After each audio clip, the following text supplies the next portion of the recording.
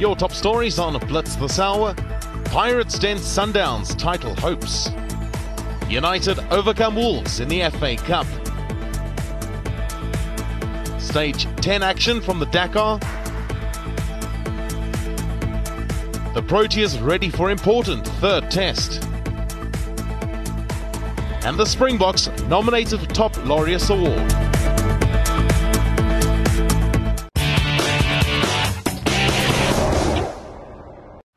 Mamelodi Sundowns visited Orlando Pirates looking to close the gap on ABSA Premiership log leaders Kaizer Chiefs to 6 points. Pirates in turn were out to improve their home record against the SA champions, whom they had not beaten in their last 8 meetings at the Orlando Stadium. After a decent start from the Buccaneers, Sundowns hit the post inside the opening quarter of an hour, as defender Anele Gongla was left unmarked from a set piece. Goalkeeper Wayne Sandilands then saved from Topela Morena's shot to keep his former club at bay, and Happy Jele blocked Gaston Serino's follow-up effort. While the Brazilians spurned chances, Gabardinho Mahango, fresh from a hat-trick against Polokwane City, capitalized. Lovely ball in there for Mahango, 1-0. That is superbly done by the Buccaneers. Gabardinho Mahango picks up where he left off in Polokwane. He has another goal. Pirates displayed the tactical discipline to keep Sundowns out in a second half that saw Serino go closest, while Lebogang Mabui could not apply the equalising touch for Pitso Mosamani's men, who remain 9 points back in the title hunt. The smile on Amakosi faces gets wider, with the Buccaneers defeating Sundowns for the first time at home since their MTN8 semi-final win over the Brazilians in 2011. Title chasers Bidvest Wits welcomed Bloemfontein Celtic to the Bidvest Stadium for their ABSA Premiership clash. The clever boys fired on all cylinders from the first whistle, and soon enough midfielder Batutetso Nange found himself teed up in front of goal by Dominguez, providing a sublime finish to open the scoring. Celtic should have equalised after a dreadful Ricardo Goss error in the Wits goal handed them a golden opportunity, but Indumiso Mabena fired the ball over an open goal. Both sides enjoyed a fair amount of shots at goal, but both failed to add the finishing touch, as Wits went into the break with the goal advantage intact. An explosive second half saw Celtic's Menzi Masuko finding the equaliser shortly after the restart, before the visitors took the lead through Andile Fikizolo with 15 minutes remaining on the clock. Wits refused to give up, as first Hashim Domingo equalised with 10 minutes to go, before Gift Motupa netted what would eventually be the winner less than 4 minutes later, after Celtic failed to clear the ball effectively. Pull it, header! He has another chance, and there could be a possible winner. Gift Motupa in on the bench, and the substitutes doing the business for Bidvest Wits. A costly defeat for Sundowns against Orlando Pirates, while Wits had to fight back from a goal down to beat Celtic. Plenty of ABSA Premiership action still ahead, with Black Leopards hosting the log leaders Kaizer Chiefs and SuperSport United entertaining Sundowns. You can catch it all on your World of Champions. Defeat to Orlando Pirates now means that Mamelodi Sundowns are 9 points behind Kaizer Chiefs, who still sits top of the log after 17 games. Wits, after their victory against Bloem Celtic, remain in 4th spot. 3 points still separates 11th from 16th on the log, with Polokwane City, Black Leopards and Amazulu all still in the danger zone. Manchester United and Wolves required a replay after playing out a goalless draw in their FA Cup third-round tie at Molineux. Daniel James forced an early save from John Ruddy after Juan Mata played a delightful ball over the top of the visitors' defence. Wolves seemed to have gone in front, but Neto's 10th minute effort, following a mistake by Fred, was ruled out by VAR. Raul Jimenez was adjudged to have handled the ball, which allowed Neto to strike. Ruddy made some smart stops before the half-time interval to keep scores level. He dealt with Mata's diagonal shot and then denied James the chance to put United in front. James enjoying one of his better games in recent weeks, went close again following the resumption of the second 45, before a hopeful ball upfield from defender Harry Maguire caused Wolves problems. That's nice from Martial. Into Mata. Mata, flag stays down, and he's finished. Mata's goal sent United into the fourth round, but there will be concern in the United camp ahead of Sunday's big game at Anfield. Marcus Rashford, holding his lower back, was forced from the field after playing just 7 minutes in the second half. United, after advancing past Wolves, will face either Tranmere Rovers or Watford in the fourth round. Their replay was postponed due to a waterlogged pitch and has been rescheduled for the 23rd of January. Matchday 23 in the Premier League has plenty of exciting matches. Manchester City take on Crystal Palace, while Arsenal will be at home against Sheffield United. Liverpool will clash with Manchester United in what is the blockbuster tie of Matchday 23. The next round of La Liga action kicks off with a clash between Leganés and Getafe. Real Madrid entertains Sevilla, Atletico Madrid are away at Eibar, while the round concludes at the Nou Camp as Barcelona entertain Granada. Lazio and Sampdoria kick off matchday 20 of the Serie A, with Inter Milan and Juventus also in action over the weekend. You can catch live coverage on SuperSport.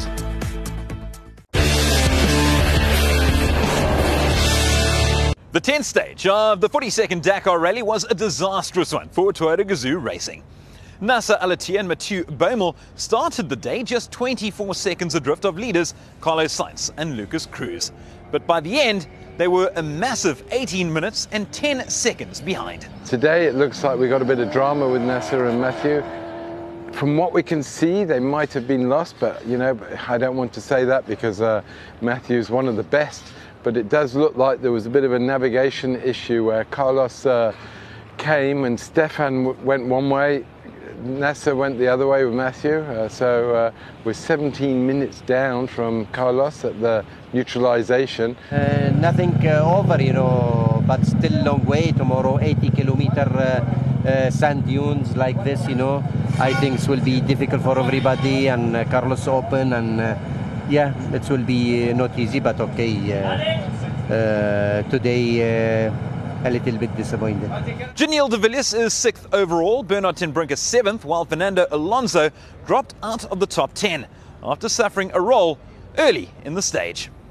I think that actually we had very good luck. The news of the day is that we are here and we are 14th on our first Dakar. We're still running and nothing too serious has happened. The other day we lost 2.5 hours, but fortunately today we lost less. Other drivers haven't even finished. This kind of thing happens. We are very lucky to be here and we really want to leave tomorrow. The Dakar Rally is a tough race. It proves that every day. But we don't give up. We are not here to just participate. We are here to race. Try to make good times, win stages and do well. It is what we like to do.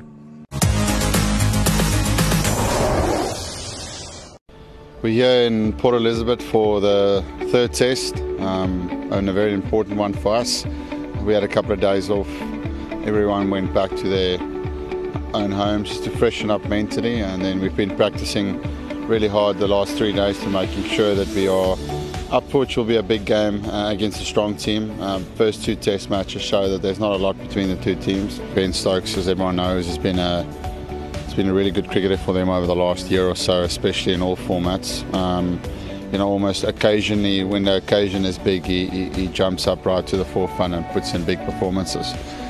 So it's about making sure we keep guys like that, try and keep them quiet. If you do, they do play a huge role in their team.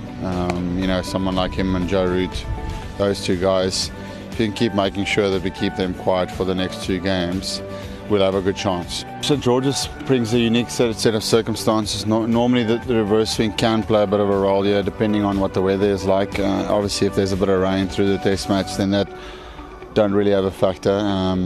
Wicket tends to be a little bit slower, a bit more tennis bally here. And then a spinner can also play a role here. So hopefully for Kesh that will be in his favour, and he can also have a really good match. With best figures of 5 for 59, Maharaj has taken 12 wickets in 4 test matches at St George's.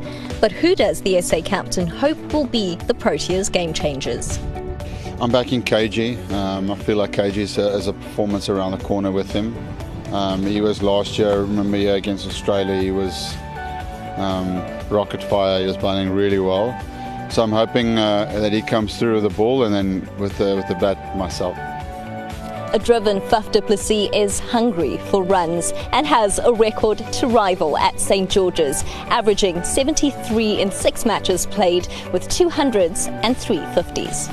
I really have to be strong mentally, and that's something that I've also done a lot of work with this week, is to try and make sure that I'm as mentally strong as possible to put myself in the best mental state to score runs. I'm a crucial part of our batting lineup, and obviously runs for me is vital for us as a team. You know, I'm one of those players that we just spoke about in the England team, that if you can keep them quiet, then you can keep the batting lineup quiet. So yeah, I'm motivated for this test match to put in a big play for the team.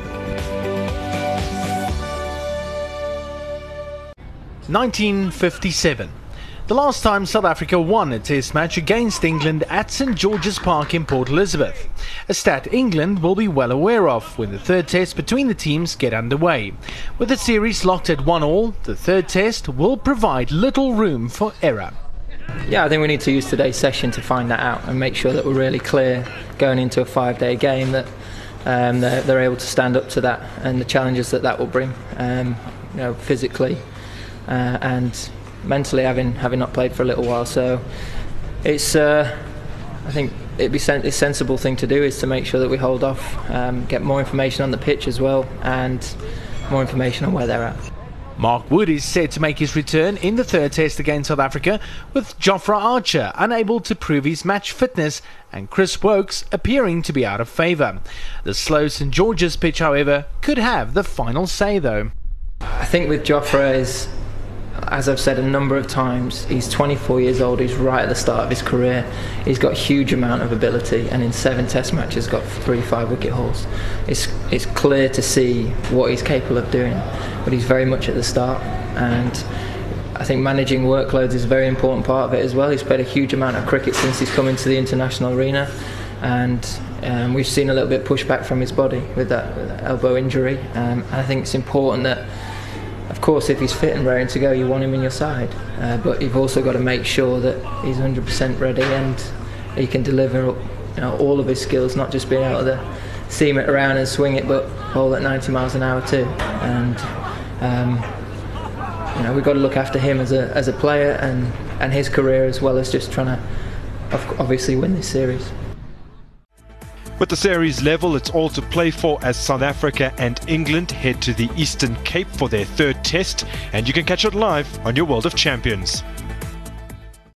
The International Cricket Council has rewarded Ben Stokes for his incredible 2019 season. The England cricketer has been named as the ICC 2019 Player of the Year, bagging the Sir Garfield Sobers Trophy for his exploits in both Test and One-Day internationals. Australian paceman Pat Cummins was named Test Player of the Year for an incredible season which saw Australia claim the Ashes and reaffirm themselves as a dominant Test nation. India's captain Virat Kohli was awarded the Spirit of Cricket Award for his gesture during the World Cup against Australia. Kohli encouraged the crowd to support the Aussie skipper Steve Smith rather than heckle him after his return to cricket from suspension. It's part of camaraderie that sportsmen must have with each other, and that moment was purely understanding an individual's situation. I don't think a guy who's coming out of a situation like that needs to be taken advantage of. I think you can sledge, you can have banter on the field, you can say things to the opposition in terms of wanting to beat them, but booing someone, I don't think it's in the spirit of any sport, and I totally don't endorse it. And also, that should not be a representation of our fans and what we stand as a cricketing nation and a sporting nation. So, Ben Stokes, the big winner as Cricketer of the Year, with Australia's Marnus Labuschagne being named Emerging Cricketer of the Year. In the women's category, Elise Perry of Australia emerged as the big winner, named Cricketer of the Year and Women's ODI Cricketer of the Year. The only South African to feature in the list of awards is Liesl Lee, who was named in the Women's T20 Team of the Year. India and Australia meet in the penultimate one-day with the tourists 1-0 up in the 3-match series. The game will come to you live on SuperSport, weather permitting.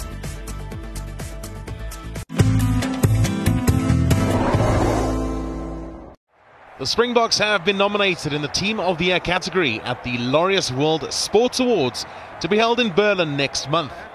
The Springboks, who won the 2019 Rugby World Cup in Japan, are up against Jurgen Klopp's Champions League winning Liverpool side, the World Cup winning USA women's football team, Formula One world champions Mercedes, and the Toronto Raptors, the first Canadian team to win the NBA championship. The Springboks won the category at the 2008 awards, having triumphed at the 2007 Rugby World Cup.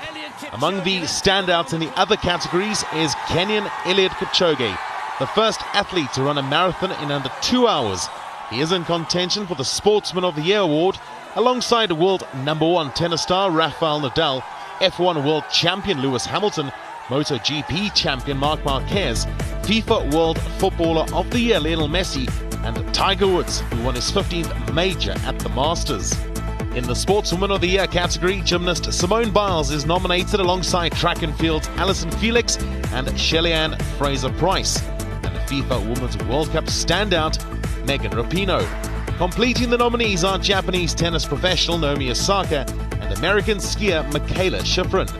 At 15, Coco Gauff is the youngest nominated athlete for the 2020 awards and is in the Breakthrough of the Year category.